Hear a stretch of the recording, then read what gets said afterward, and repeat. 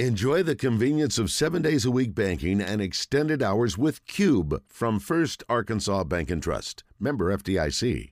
Matthew Musso, friend of the show, does a great job of covering all things for LSU down there at ESPN 104.5 in Baton Rouge, as well as Musso at the Box, which is a big baseball guy that he is. It makes sense and it's perfect. So, Matt, really appreciate you joining us this afternoon, man. How you doing? Doing well. Always a pleasure to be on with you guys. Well, it's a pleasure to have you, too. And I know since you're a baseball guy, we can start with the baseball side of things, too. As a non-caring person of who wins, who loses, whatever, I enjoyed that baseball game last night between LSU and Wake Forest. Very intense. Came down to the wire. A lot of plays and a lot of inconsistencies there, maybe by the umpire that probably were frustrating, but just walk us through that game and your experience last night and just your thoughts, since you cover LSU, of what the final result ended up being. Yeah, man. I mean, it was one that was built with a lot of anticipation, right? I mean, and not just, since Saturday, for a very long time, because for the majority of the year, LSU Wake Forest traded 1 and 2 ranking in the poll. It wasn't until the second to last weekend of the season, when LSU dropped that series at home to State, they dropped below number 2 in the rankings. So I think everyone really had thought eventually that was going to happen in the championship series, but you get it in round 2 in Omaha, and ultimately both teams were pretty much full strength, right? I mean, LSU was just without Skeens, and Wake Forest was just without Rhett Lauder. So, I mean, it was as close to full strength as both of those teams could go. You knew it would be a highly intense, competitive ball game. And it was. I think from an LSU perspective, you have to love what you saw from Ty Floyd. He continued the hot stretch he had been on really since the Ole Miss series in late April there, and he really carried that the rest of the way through up until last night. Thatcher Hurd came on really strong, really starting with the Alabama series. So you like what you saw from those two guys.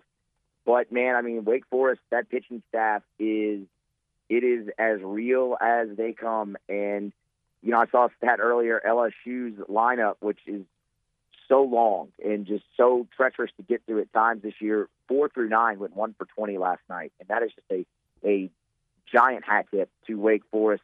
And ultimately they got the big hit in the 8th inning, and LSU didn't. And that's, for the double plays LSU hit into, for the double plays Wake Forest hit into, for the if you want to call it a strike zone, the strike zone that was for both teams last night, it really came down to one inning.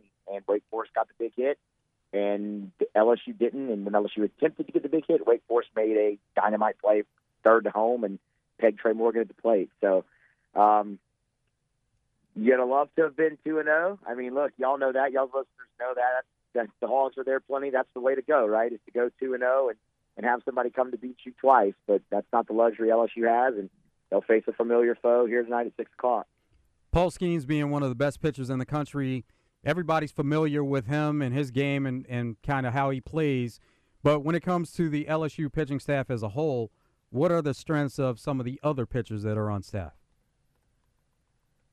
I think what it's become over the last few weeks, few months, has been a lot of strikes, which wasn't there really for the majority of the year. Even when they were at full strength with Garrett Edwards and Chase Shores, strikes just sometimes were hard to come by. LSU's been pounding the zone a lot lately, and that's really turned everything around. I mean, the arm talent that LSU has is still plenty good, plenty deep enough, but the strikes were inconsistent at times. That would probably be what I would say. I mean, you look at Ty Floyd, yes, the 6th inning got away from him, but through 5 innings against that lineup last night, he had walked 1 and struck out 10. That wasn't necessarily always there this year. The same could be said for a guy like Thatcher Hurd, and Riley Cooper, same way. Griffin Herring, same way. Nate Ackenhouse, and all guys that LSU expects to run out there tonight. That has really been what has turned it around and given them a little bit more length in the bullpen than they had, late April, early May.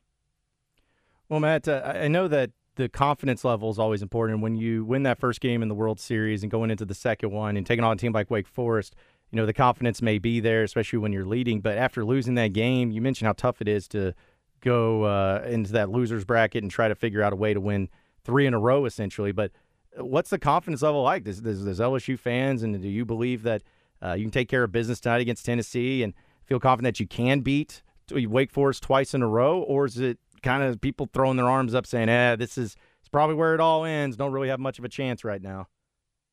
I think it depends when you ask. So last night, right after the game, it was very much throw your hands up in the air, and the vibe was the season was over. It's, the biggest bummer for them right now is they didn't get to play Stanford, and Stanford's bullpen was a mess heading into the World Series all throughout the postseason. Instead, LSU gets arguably the two best pitching staffs in the entire tournament for their route. I very much believe that LSU can beat Tennessee. Like, Chase Burns is not pitching today. That's a good thing. Drew Beam's been awesome, but they don't have Dolander, Lindsey, or Beams. Or Burns. That's as deep as Tennessee is. That's three of your four best. And you won't have them against that LSU lineup. In the same vein, LSU won't have Ty Floyd or Paul Skeens or Thatcher Hurd be able to go today. So I think you see a bit more of a high-scoring game. I think LSU can win it tonight. Beating Wake Forest 2 in a row, I am not nearly as confident as that. For my money, that is the team that should win the national championship. They just keep coming up with D-clutch hit, with D-clutch pitch, D-clutch defensive play. And if you're going to do that through Omaha, normally the team that's doing that, I should say, through Omaha is the one who ends up holding the trophy at the end. But then again, in 2017, if you asked a lot of LSU fans, if they thought they were going to be able to go beat Oregon State twice, that Oregon State team that ended up losing 6 games, nobody would have told you yes, and they did that. So it's baseball; anything can happen. But if I had to give you my thoughts on what I think happens, I think the season probably dwindles down here in the next couple of days. As you mentioned, Paul Skeens wouldn't be available from a pitching standpoint, but he is a utility player, and we hear about some of his other skills playing other positions. Has LSU used him in games this year playing somewhere other than pitcher, or is that something that he would even be available for at this point in the season? They haven't. Man, I'll tell y'all, the last time I saw Paul Skeens swing a baseball bat was in a fall scrimmage. And they put the halt on that very soon after. And Jay and Wes Johnson and Paul Skeens himself, he credits that a lot, like just focusing in on pitching on so much of his development this year. So it's not something they've done. I can't foresee them doing that now either, just for a risk because it's been since fall, a risk of him over-rotating, swinging a bat or something and jeopardizing his future. And look, if the bats do what the bats can do, they don't really need him. So with Matthew Musso of ESPN 104.5 in Baton Rouge here on the Jones & Son Diamond and Bridal Fine Jewelry Hotline. So I know you kind of went to a little bit of the previewing of tonight's game, but Tennessee is one of those teams that has talent, and I know they went through some ups and downs during the regular season, but have put it together. Obviously, been to Omaha and won their first game in Omaha in 22 years, which is pretty insane. But either way, you're going to be facing off against them tonight. You faced them before. So how do you think this game will play out? Do you feel like this could be another one-run game type of deal? Do you think it's going to be a higher scoring game? Just what's your overall feel for this matchup tonight on ESPN? I think for LSU to win it, I think it needs to be a little bit more of a higher scoring game. And I think they can force their way in that. They have to be able to jump on Drew Beam. I mean, Tennessee absolutely has the pitching advantage in this ball game tonight. You need a good start from whomever. I mean, I think it could either be Javen Coleman or Riley Cooper for LSU tonight. I think it's going to be a lefty. They have plenty of lefties available, and Tennessee has a lot of lefties in their lineup. But for LSU, it needs to be a high-scoring game. That's the kind of the blueprint I see for them. Many people ask kind of going into it, can LSU make it through the losers bracket if they happen to end up there? And my initial answer is no, because it's hard for any team to do that in college baseball. You're just not built for it normally. But the one thing LSU does have that can help is a juggernaut of an offense. In the part outside of yesterday has played really small. Yesterday it played really big. And today it looks like it's playing pretty big as well. That's an impact too. But for me, yeah, high scoring is LSU's path to make it out of this thing the next 3 days and find their way into a championship series. So is it at the point that they may go to the bullpen early in this game for LSU? You said that with Tennessee having a pitching advantage, would you expect to see more of the bullpen if a lot of runs are scored, like you're saying that, LSU, that would be to their advantage? like I said, whoever gets the ball to start for LSU, I think LSU's probably looking for 9 outs. I think they're looking for one trip through the lineup from that guy, unless he's just rolling and you give him, a fourth or a second trip, maybe a fourth inning right through, and after that they go. Jay Johnson, after the game yesterday, said he has 9 pitchers available today. So, I mean, they have enough arms. They just have to have the execution. And once you've gotten past arms 6 or 7 on this team here down the stretch, it's been a little bit more iffy on execution. They're all capable. You just have to go out there and do it now on the biggest stage to be back against the wall. But for sure, I think you could see a bit more of a rotation here in this game after the first half. So, Matt, I know we talked a little bit about the umpires, and I was even watching it last night. And the home plate umpire, I didn't really know what the strike zone was. Like, I just, to be honest about it. And I don't think anyone's making excuses because it seemed like it was bad for both teams, or at least inconsistent for both teams. But when a game like that happens, just what the impact that it has and the frustrations that come into it, just what are your thoughts on that and how you can fix that, and also how it can be a lot different tonight because hopefully they don't have the same guy behind home plate, because trust me, Razorback fans always remember Perry Costello from 2012. Yeah. I mean, they always will remember that. And so I just don't think any LSU fan wants to have this College World Series be marred by an umpire not really showing any sort of consistency behind home plate. For sure. And, I mean, that's, it's not the reason LSU lost the game. It's not the reason Wake Forest won the game. Did it impact the game? I mean, of course it impacted the game. The guy makes a call on every single pitch of the ball game. And that's the unfortunate part. I mean, look, you were watching the game. You just mentioned it right there, right?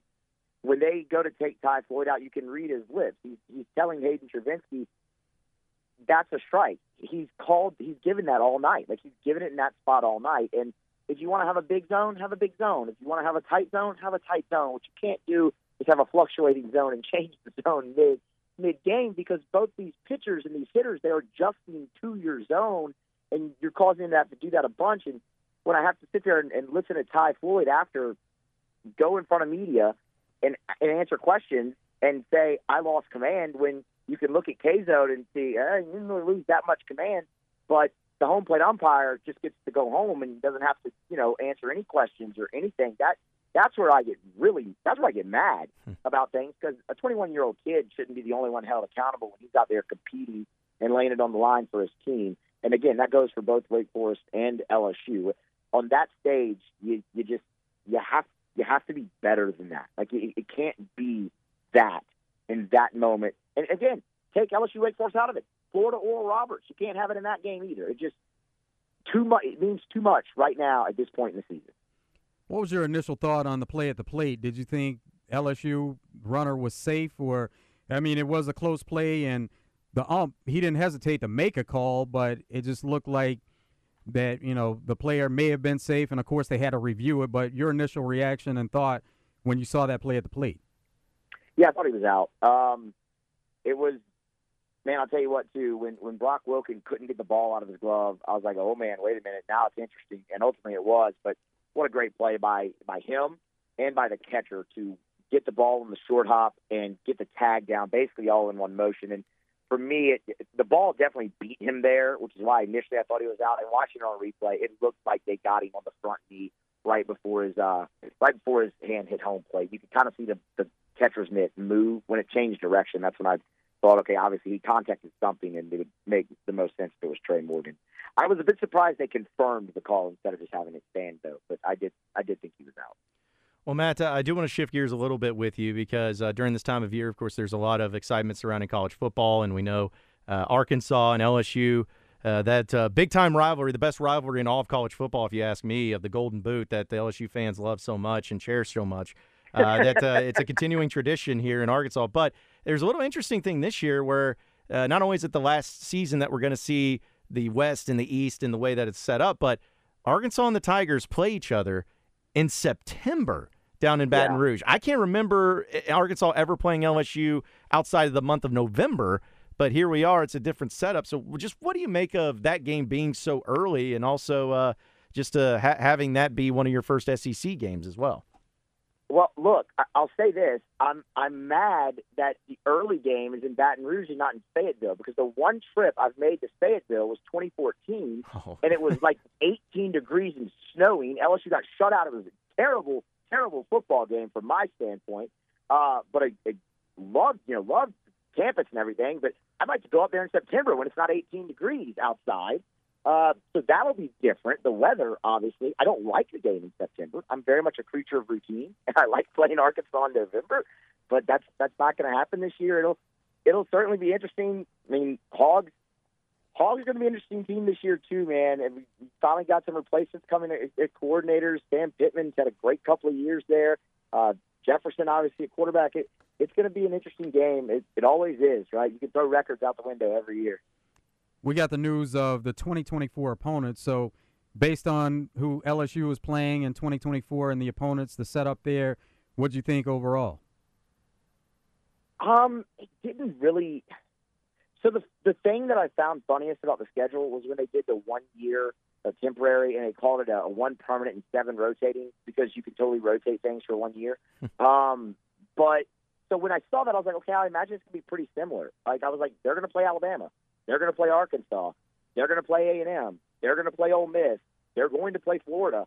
And all those teams are on there. I think the one that really shocked me the most was not having Auburn on the schedule, because that's a series that many people here love an awful lot.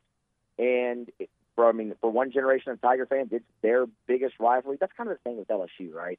It goes so much by generation where you consider what the biggest rivalry is. Like, my dad's generation would tell you it's Ole Miss. I would probably tell you it's Florida.